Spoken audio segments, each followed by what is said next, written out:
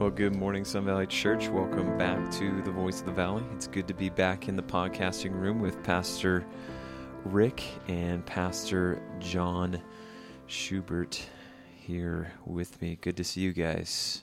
Good to see you too. It is good to have you back. Yeah. Where were you? Where were you again? I was in California. You were too last week, but yeah. Different reasons. Different reasons. Both in the same crazy state. Yeah.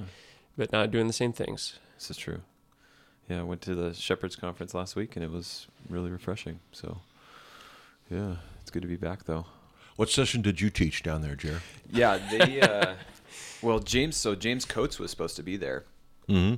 And Biden wouldn't let him into the country. Oh, I thought you were going to say he was still in prison. He couldn't. Yeah. It was Biden?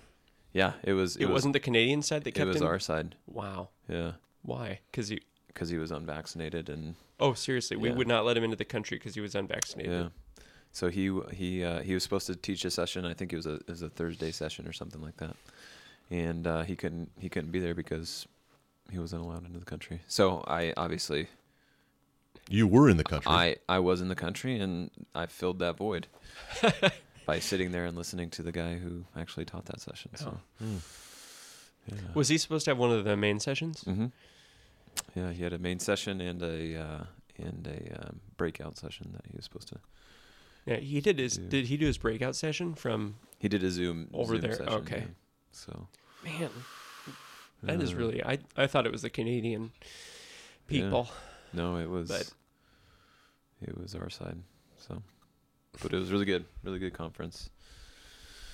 So, but it's good to be back and good to be back in the podcasting room to talk about deep discipleship, which you know all about from yeah. all the sessions you went to. Yeah, I only slept through 2 of them. So what's deep discipleship? What are we talking about? Well, this is a book by J.T. English, Mm-hmm. And it's on our bookshelf. So if you want to grab a copy of it, there's still a few out there. I think There's 2. There's 2 copies left. There's 2 copies. Amazon has a couple, I think. Amazon has a few copies too, but this is a book that we're going through as a pastoral staff here at Sun Valley Church, which has been encouraging to us, I believe. But yeah, what is this book? What's deep discipleship all about? What? Well, the subtitle's helpful. It says how the church can make whole disciples of Jesus.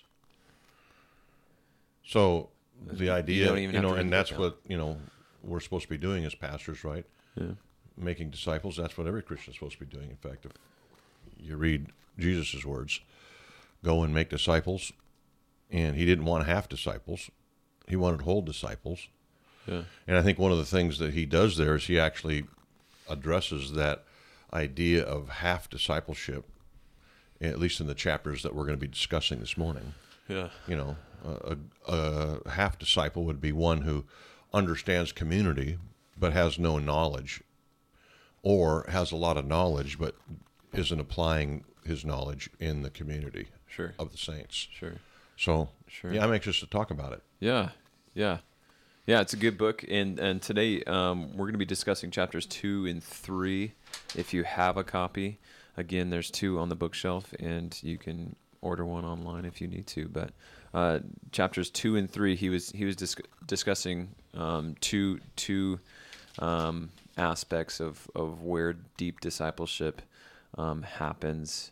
And the first one, obviously, is deep discipleship happens within the context of a local church. It's not just confined to that, but the main avenue in which disciples are formed is the local church. But lately, in modern evangelicalism, we have seen this trend in discipleship, where discipleship is being outsourced. Outside of the church, it's being sent to parachurch organizations or seminaries or X, Y, and Z. Why is this important that discipleship takes place in the local church and it's not outsourced to other I think his personal story is a good one. English, the guy who wrote this book, it's a good one. Yeah. He became a Christian as a later teenager.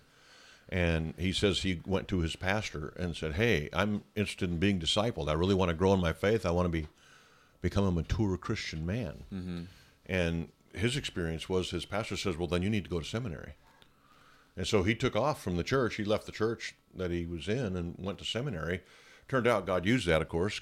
God has a way of doing that. But his point in using his own story was he thought that maybe this kind of discipleship that he was sent to seminary to learn can be and should be done in the local church. Mm-hmm. I think that's the point that he was making there in the early chapters of the book. So, so back to your question. Yeah. So, I mean, is it wrong to outsource discipleship to other organizations or seminaries or X, Y, and Z? Is that a wrong thing? I think it would depend on what you mean by outsource. Is it wrong to use outside resources as an aid in discipleship? No, of course not. Very few local churches have everything needed to make, every kind of disciple that it might need. For example, you want if you have a guy who's going to be a potential pastor, and you'd like to keep him at your church, you probably want to. You probably are going to want to use some really good outside, more intensive teaching as he's being discipled under your shepherding. Mm-hmm. And more seminaries are doing that, ones that recognize this issue, and they're requiring discipleship mentoring within the local church, mm-hmm. as they recognize that they are not substitutes, but aids. Mm-hmm. And the center of authority isn't the seminary. The center of authority is the elders of that person's local church. And the seminary is offering a resource. I mean, we use, with our leadership development guys right now, we're at the tail end of a cohort that's been going on for about 8 months, and we're using some really good teaching from the Master Seminary. Mm-hmm. But the Master Seminary doesn't have any authority and oversight over those men. Mm-hmm. It's the elders of Sun Valley Church who are training them up. Yeah, and I think that the older model of going away to seminary to learn Scripture wasn't nearly as connected to the local church as they're trying to make it now. I mean, he asked the question, if an 18-year-old came to your church, right, could you disciple him to the place where he's pastor ready? And, in our setup here at Sun Valley, that happened with Jeremy. Right. I mean, he grew up in this church, and lo and behold, he's a pastor. So either we're doing something right, or Jeremy's not a pastor. He were just calling him that. Which one? You guys? Which one is it, dude?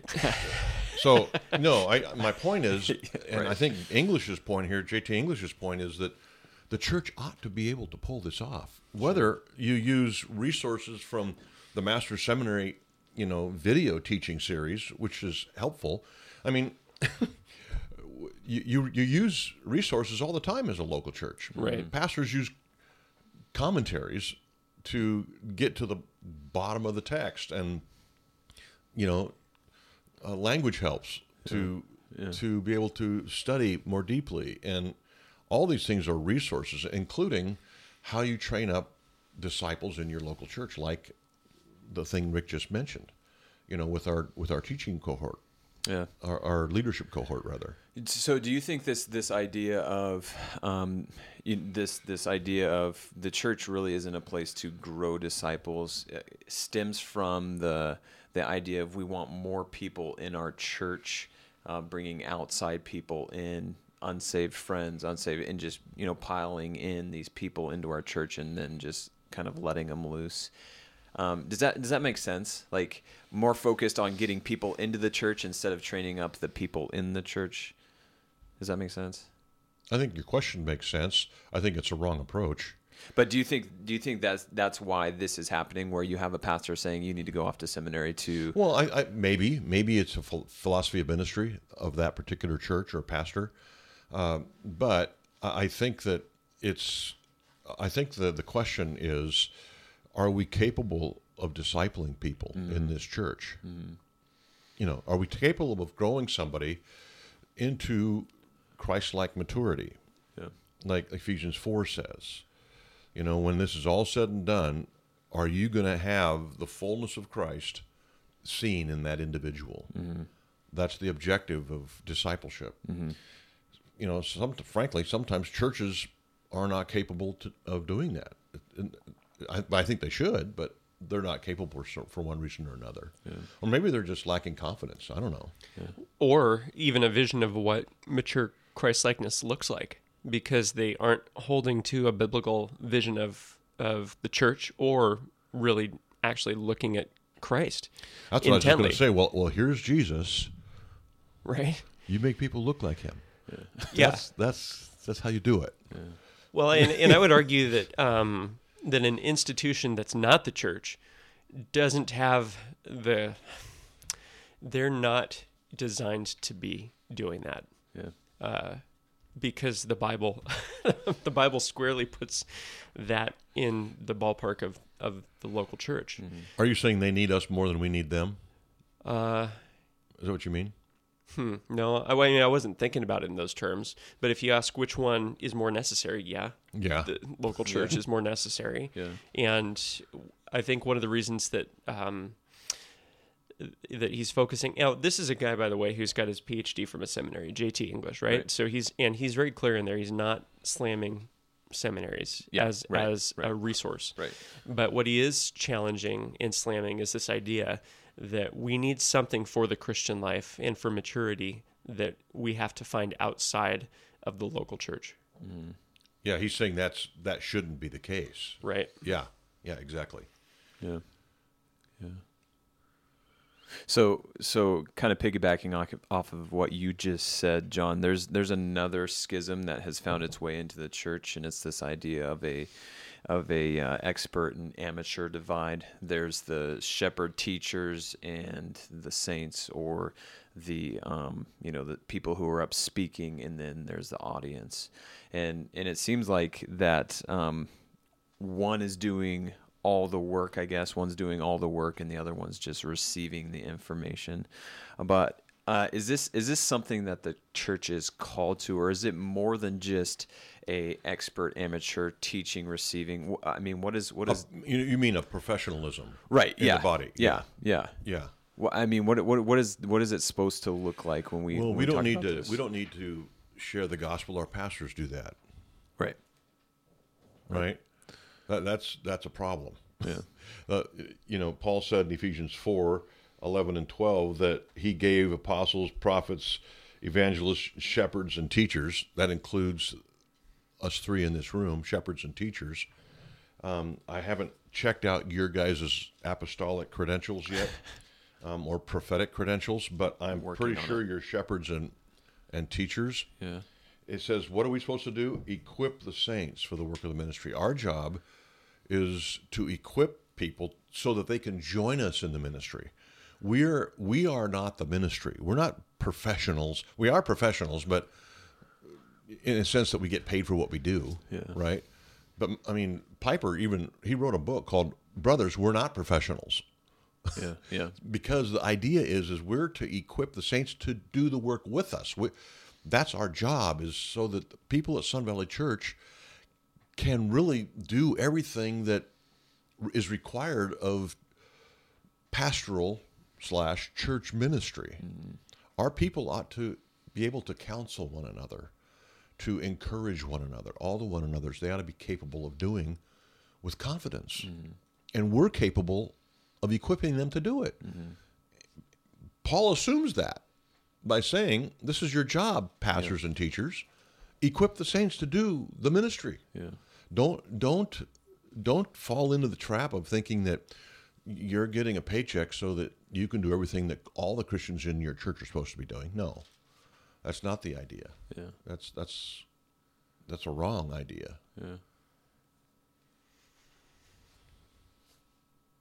Yeah.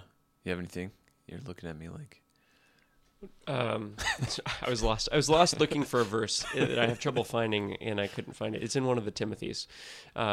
Paul's whole charge to Timothy is what you've seen and received from me. 2 Timothy 2:2. Is that it? Yep. Oh man. I'm going to go there right there. I'm right there. Just- Right there. Yep, there it is. You then, my child, be strengthened by the grace that is in Christ Jesus. Yeah, this. What you've heard from And me. what you have heard from me, the professional on this side of the table, he knew right where it was. And what you've heard from me in the I've been presence equipped of for the many ministry. witnesses, entrust to faithful men who will be able to teach others also. Right? So there's a multi-generational passing down of Paul is the apostle, Timothy is his apostolic appointee, and then Timothy is supposed to pass it on to others, who are then supposed to pass it on to others. Which is why you and I and Jeremy are sitting here. It's been passed on to us. Right. And now it's our job to do the passing. Yeah. That's what we're here for. And that's an unbroken succession of passing that goes back 2,000 years. So are you saying the Catholics are right on this one? No. Peter, I didn't bring. No, I don't bring the Pope into this. Potpourri? Potpourri. Something smells. So that is a perfect verse for this whole conversation. Yeah. This is the point of pastoral ministry. Yeah. Ephesians 4:11 through 16, and 2 Timothy 2:2. Yeah. This is really what this book is about. Yeah. The deep discipleship book that we're discussing. Yeah. And I think he's getting at a kind of an error in discipleship that has really been dominant in the past 50 to 70 years in the American church, which is that, discipleship and following Jesus is about your heart and your affections, but not your mind. Mm-hmm. Teaching and academics engages your mind, but you probably won't end up as a very faithful disciple. Mm-hmm. So there's this boxing into different categories what Jesus intends to be united. Yeah. Because what Paul's saying there, when he says, teach these things that you receive from me, he is definitely talking about content, biblical content, because when you start to slack off there, you end up with potentially heresy, and then you have no disciples because they're all hellbound, right? Because they don't know who God is. But then he also includes, it's not just what you learned from me in content, but what you've seen, what I practiced before you. Because all doctrine, all content is supposed to impact the whole life, which is why I think the subtitle of this book is making whole disciples of Jesus.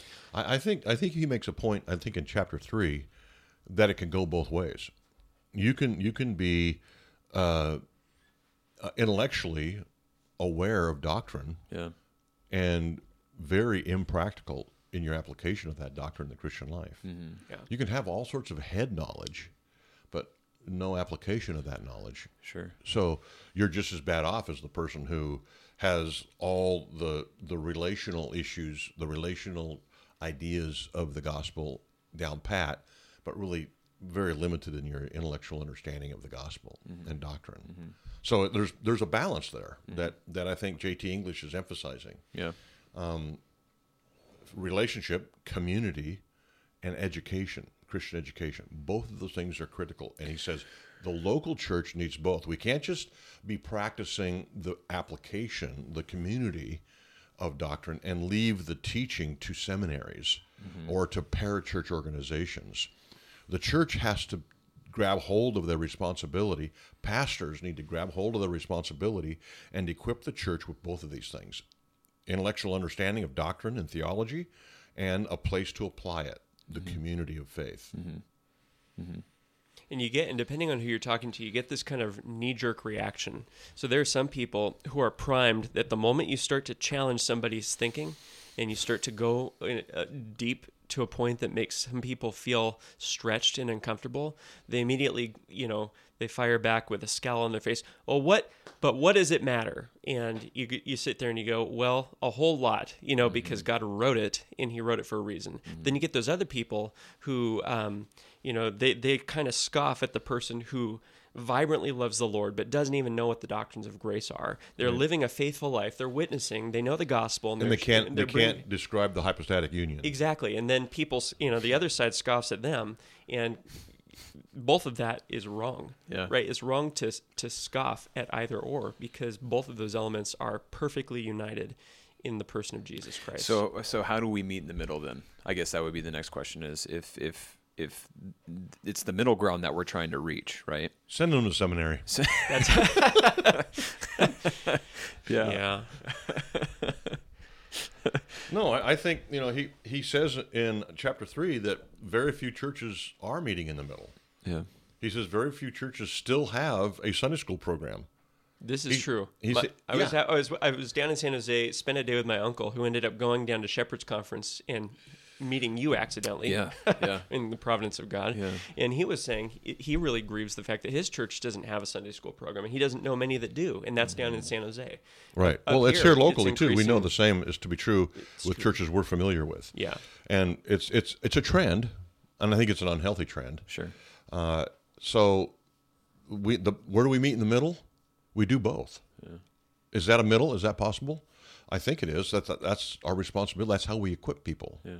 You equip them not just by mind training or by ministry opportunity, but by bringing those two things together.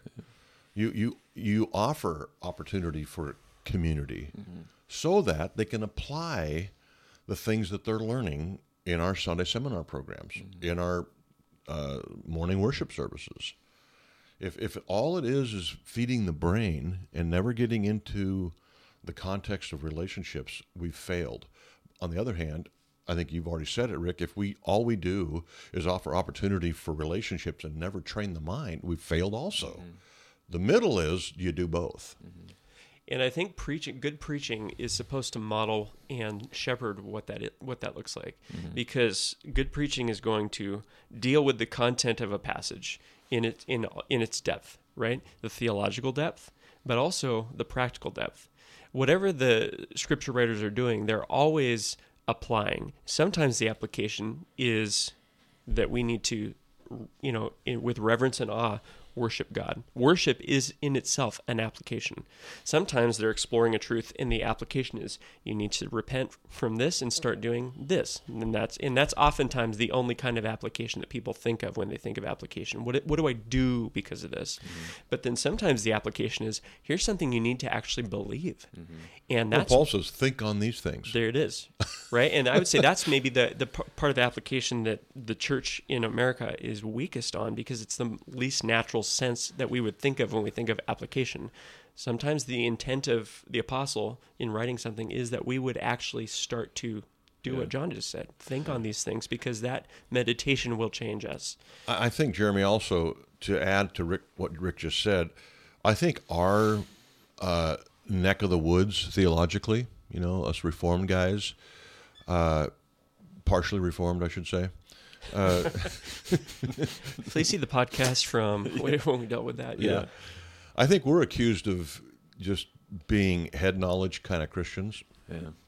We're so intent on the academics of Scripture, the details of doctrine, that we lose sight of the application of those truths in our daily lives. And I think we're accused of that more than, other churches that we might be familiar with. And so we need to guard against that. I think we need to guard against being overly academic. At the same time, we can't undervalue intellectually understanding doctrine and theology. I think it's really important we strive hard for both. Yeah.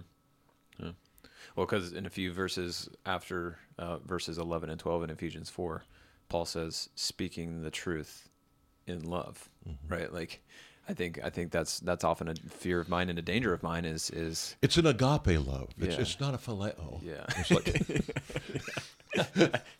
actually, Paul meant this. Yeah. He didn't actually mean love. Well, in the Textus Deceptus, actually. So I'm not sure. How does Texas get into the conversation? With barbecue, naturally. And that is good application right there. Texas has some great receptus. They do. It's a new flavor of barbecue. Yeah. It's right next to hickory in the store. Yeah, that's right. You got to look for it, though. You really got to look for it. So, what do you guys do with those who are in either or?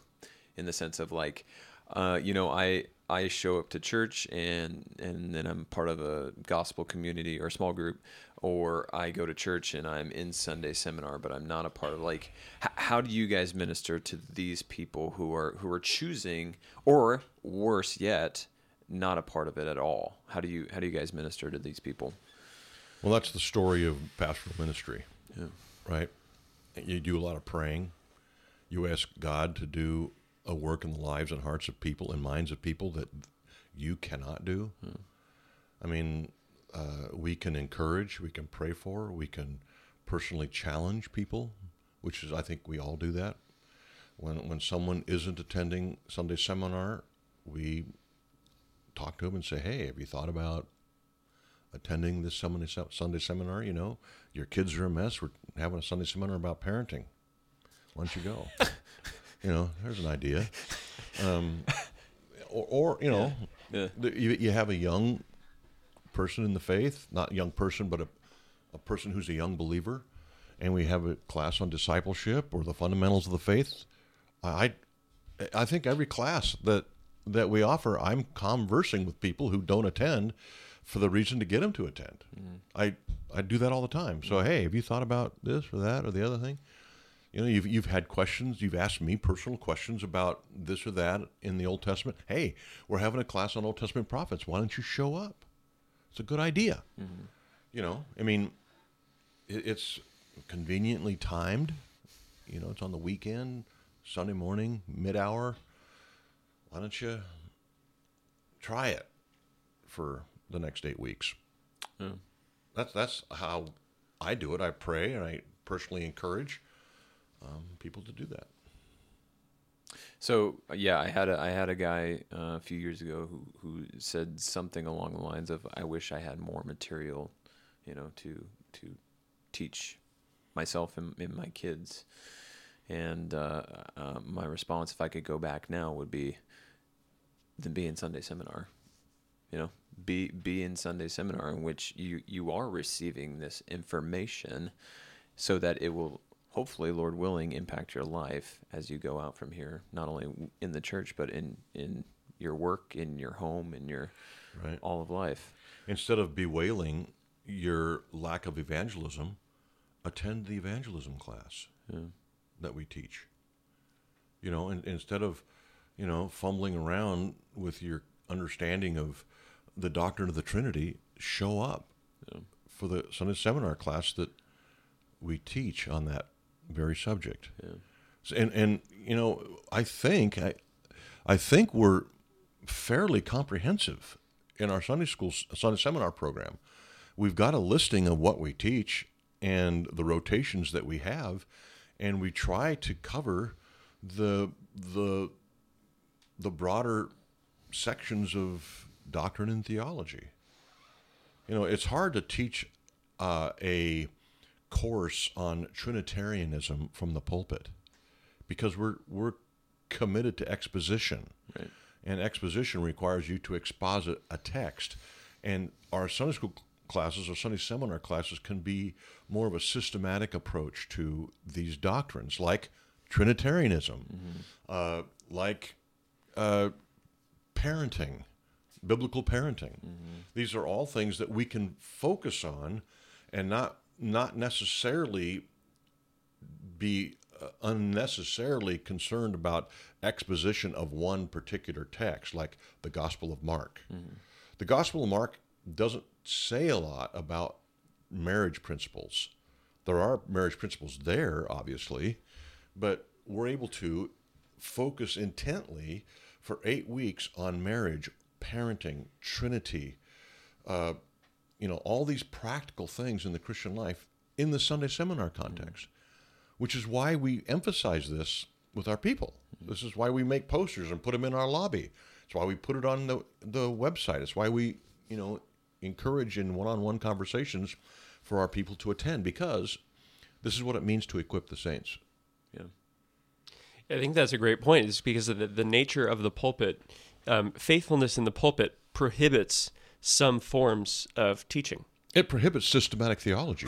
Right. It does. It does. And so what we look at is, okay, well, when Paul's with the Ephesian elders on the beach in Acts 20, and he says, I did not shrink from declaring to you the whole counsel of God. Well, what was Paul doing? He rented a hall daily in Ephesus, and he taught.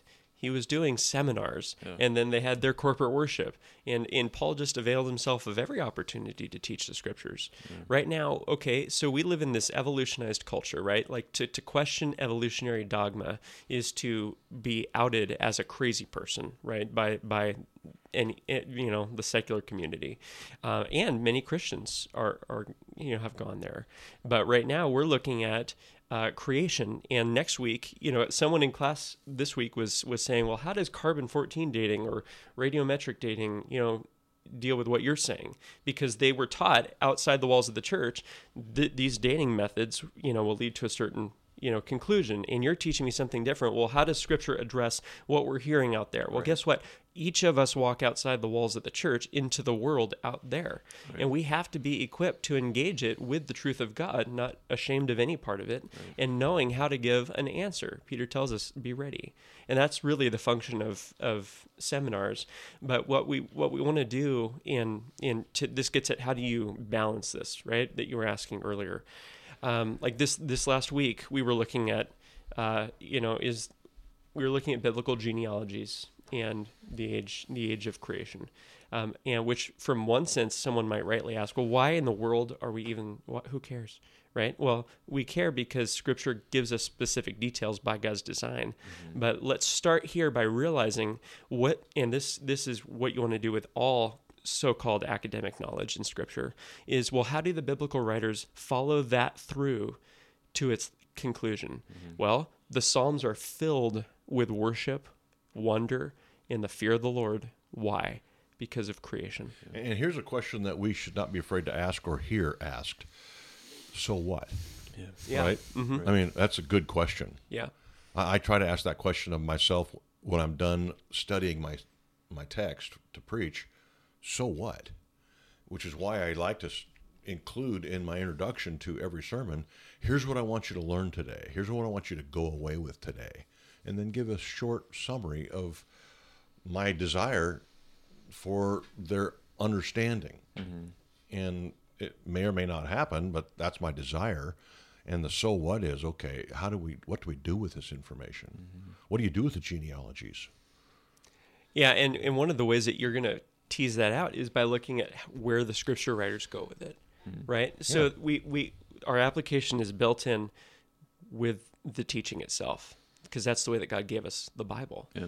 And I think when it comes down to making whole disciples, it would be wonderful, like just to conclude the Sunday seminar bit, because that's not the only thing we do, right, to make disciples, is just to say we've got a church of 200 people, and 200 of them want to know God's Word so much that we have to do a seminar in the sanctuary and a seminar in the commons. Our classrooms just won't work anymore because they're too small.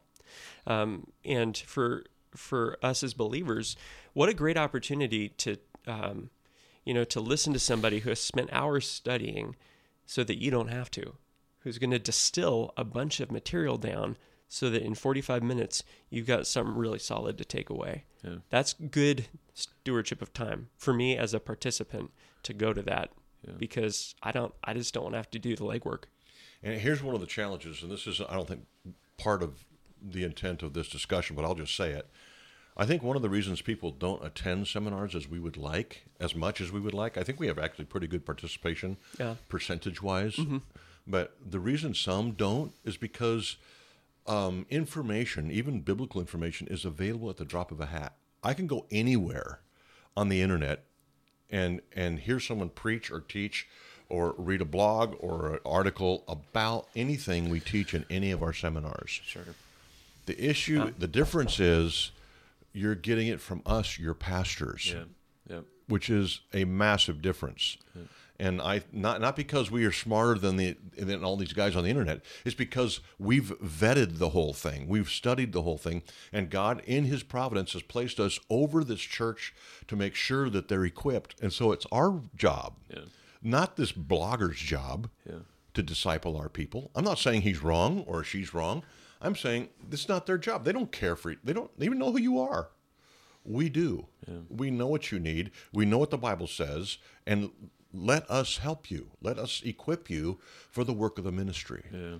And so there's that. And unfortunately, the internet is the end of the discussion, it seems like, in our culture.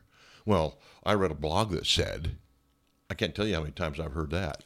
It's like, yeah. I read the title to the blog, and obviously you're wrong.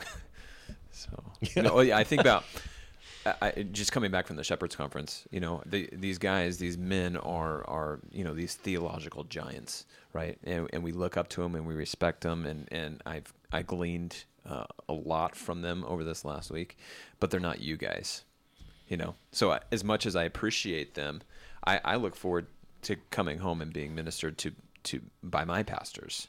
Jeremy, is Jeremy pushing for a raise again? I'm looking for it. I'm looking what's for it. going on here? I want to know what they put in the In-N-Out burger. I'm hoping. When you were down there. I really like my pastor. No, but seriously, like I'm teasing you. that's unfortunately, I people aren't thinking that way of these guys. These guys are here to minister to me by God's providence. By God's providence. Yeah. You may not be John MacArthur, and you may not be anybody at all. Rick Warren. Vodi Bakum. Why did you say that? What? Oh, it's a Rick. Got it. Yeah, it's a Rick. You could have said Rick Holland. There were so many. There's Ricks. You could have. Yeah. But you guys, Richard Baxter. Rick Baxter. Yeah, I could do that. Downhill fast. You're not Rick Baxter. I'm not. I am John alive. Owen. Yeah, I appreciate what you're saying, though. I sure wish I had John Owen as a pastor. When the last year they had the Resolve Conference, why do you like run-on sentences? I like hearing Yoda talk. Last year they had the Resolve Conference. Was 2012, and so that was the only year I'd went down with some of the students. And I remember C.J. Mahaney, one of the last messages, he said, he basically said, well, this is an experience, right? You get to hear Al Mohler preach, John MacArthur, Steve Lawson, Rick Hall, like all these guys preaching, and they're top line guys for a reason. Mm-hmm. That's just the stewardship God's given them. Mm-hmm. But what you will do and fail with is if you take this and then go home and sit in criticism upon your pastor because he's not, John MacArthur. And he said God didn't design him to be. God didn't design him to be, but he did decide. Yeah, sorry, he started it. Seriously, drop that mic right now. Pick up the whole apparatus and drop it. No. But that's the point, right? Yeah. Is don't go and work counter to God's purposes for the local church, because we live in an era of bounty where we have access to things that people didn't 100 years ago. Right. I actually struggled with this side concept we're talking about right now, like wishing that I grew up under a different ministry or in a different ministry, under the preaching of John MacArthur or John Owen or Piper or who, going through that phase in my Christian life. And then when I had entered ministry thinking, what, people are thinking the same now about me. I wish that my pastor were, these famous guys that obviously moved mountains with their ministry. And I brought this up once with MacArthur, and he said, you know what, if God wanted your people to be in my church, they would live in Los Angeles by God's design, or in England to be in Spurgeon's ministry 200 years ago. They don't. They live in Yakima. Mm-hmm. It's like, that's exactly right. Mm-hmm. And this is why we have to be so faithful. We have to, as pastors, be consumed with the Word, drenched with the Word, and trusting God for all these things in the lives of our people, and just pour the Word over them as best we can, acknowledging our weakness and, pleading with the Lord and His Spirit to do His work in our people, as if their pastors were these, giants that you spoke of. Yeah.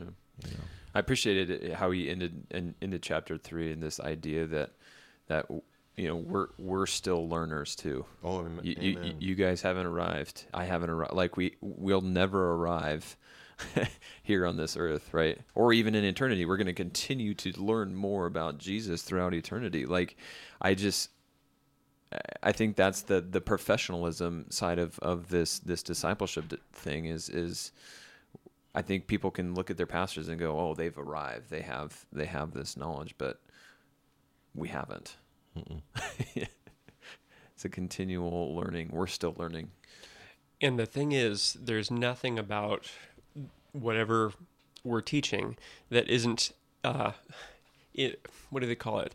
Like, it's the commons. This belongs to everybody who is a believer in Christ. This isn't some secret knowledge that's been imparted to pastors to deal with, right? If I call an electrician to do a wiring job on my house, there's no deficit. I mean, I might be interested and want to learn some things, right? But there's not a deficit if I don't know how to wire a house by the time he's done. Right. But if I'm in church year after year and I don't know more about the theological truths that my pastor is teaching and preaching, there's a deficit, because I'm called to grow in the grace and knowledge of the Lord Jesus. Yeah. And that means that there's nothing that this guy's got that is not, doesn't belong to me, right, as much as to him. Right. In fact, the church is called the pillar and buttress of the truth for a reason. Mm-hmm. And it's to the degree that all of the people of the church who are children of God aren't concerned with being about the truth and knowing it, that the church has outsourced its guardianship to the publishing houses, which is to say, the big businesses with CEOs who may or may not know Christ get to make decisions about what happens with the Bible or with biblical truth. It's their editors who determines, what gets published. That's not the best place to be. I got two things I want to say about the idea of professionalism, and one is I'm not a big John Maxwell fan, but he's written a couple of books on leadership, and he said, leaders are learners. The minute you stop leading, the minute you stop learning, you stop leading. That is true. And so, to affirm what you're saying, Jeremy, yes, we are learners. We have not arrived, and we shouldn't perceive ourselves that way, and our people shouldn't perceive us that way. Secondly, this idea of learning and having this understanding of doctrine and theology, if you're sat in church long enough, is also true. Yeah. And the way I was helped to understand this was a pastor I worked under at Westside back in the early 90s was Wayne Pickens, and he talked to me about the Christian life being a reservoir, and the reservoir in the Christian life is filled up drop by drop, Sunday after Sunday, Sunday after Sunday, drop by drop, and you cannot perceive its filling. But one day you turn around and it's full. Yeah. And it comes from just showing up and listening and asking God to teach you and help you understand.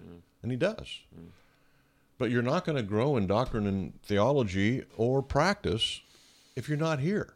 Yeah. English says 50% of Christians show up 50% of the time. I think he said that in just this last chapter. Think of that. 50% of the people miss church 26 weeks out of the year.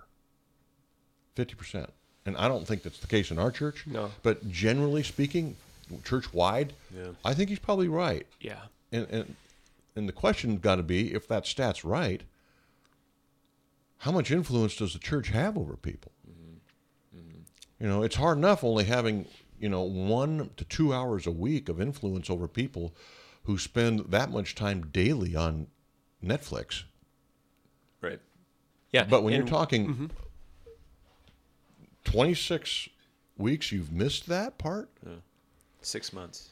And what are the odds based on those numbers that 50% is then in meaningful Great Commission relationships, which is the baseline normal Christian life, right? That's the baseline normal Christian life that Jesus gave to us, was to be discipling others with what we ourselves have been discipled in. Yeah, leave that out of it. How many are simply receiving the doctrine they're being taught if they're only here that much? Right. I mean, if they're only here 26 weeks out of the year, they're not coming to Sunday seminar. Yeah, that's true. And there are some who are there who have been here for a decade every week and don't come simply because they just don't want to. Right. And it's like, is that where we're determining what the Christian life looks like on what we want to? I mean, I'm having that discussion with my kids like every other day. Yeah. You know, sure, it would be nice if you wanted to do certain things. Why don't you pray about that and then be faithful anyway? Because what's the option, right? Hey, I eat 50% of the time. And yeah, and you're anemic and you're about to die. 12 hours a day, man. That's good. I'm working toward 15. Is that how the weight thing works? I mean, if you eat less, you weigh less? Yeah. Wow. Well, so I was in the car a few weeks ago with my children, and Charlie, pipes up and asks me a question. He says, "Dad, why does Pastor John take so long when he's teaching, or when he's speaking?" I said, "Well, but he's slow. He's got an issue." I have some stories to tell you, bud. But he's preaching, so he's going to take a little bit longer. And he says, "Well, he speaks so much longer than everybody else. There's the guys gets up and they speak, and then they go sit down." And I was like, "Yeah, well, they're leading through the liturgy, and John's preaching. He takes longer." And then Sawyer pipes up in the back and goes, "Yeah, it's so boring." Yeah, well, man. You know what I'd say about that? I would say something about parental discipleship. Yeah, I was thinking that in that moment, but I'll let you finish the story. Yeah, and I said, you and Katie are saying. Yeah, you're right, honey. You were so boring. right. But it's like in Pirates of the Caribbean, you get credit for trying. Well, let me tell you a story about tight. the word boring. Yeah, right. The word boring. I had a nephew once. He was probably like 5 or 6, maybe 4. We were walking through what's that big castle in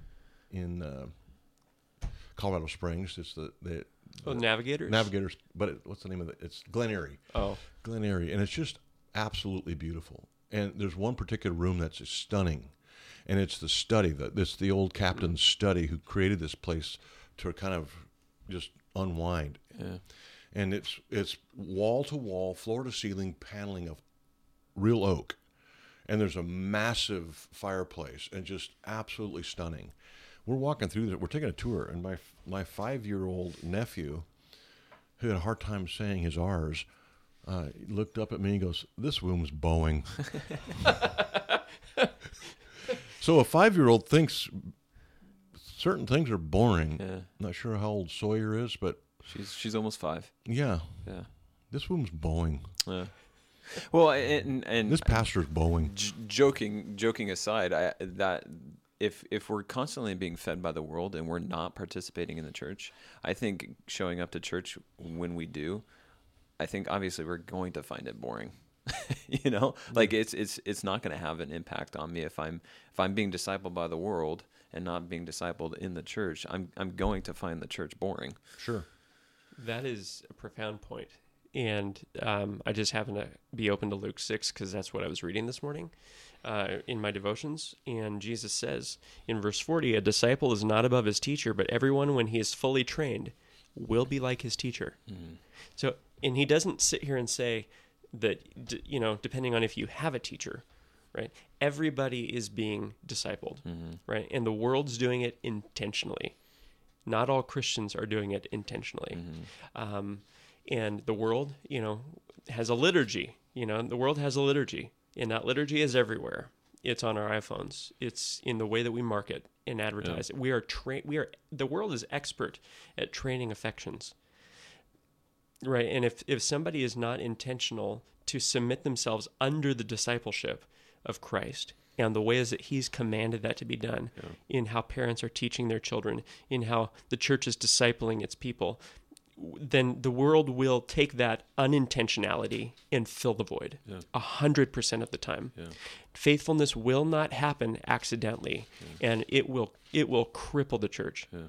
It won't kill it. Jesus made sure of that, right? But we will not be doing the kingdom any favors in the way that it has to be intentional. Right. And so for somebody, if someone's listening, or someone who's you're close to is listening, who just is just a bleacher Christian who comes, and doesn't really invest, please submit yourself to the discipleship of Christ, because your life's depending on it. And how many people could you be influencing that you won't? Right. Yeah, that's good. John, any final thoughts? Not that relate to this, no. Okay, we're going to start our second podcast here. Church, we love you. We hope you find this podcast encouraging, that you grow in a deeper love for Christ. And you can pick up that copy of Deep Discipleship on our bookshelf or on Amazon or any other book distributor online. We look forward to being with you this Sunday and in our Sunday seminars and small groups. And we'll see you next week on The Voice of the Valley. Have a great day.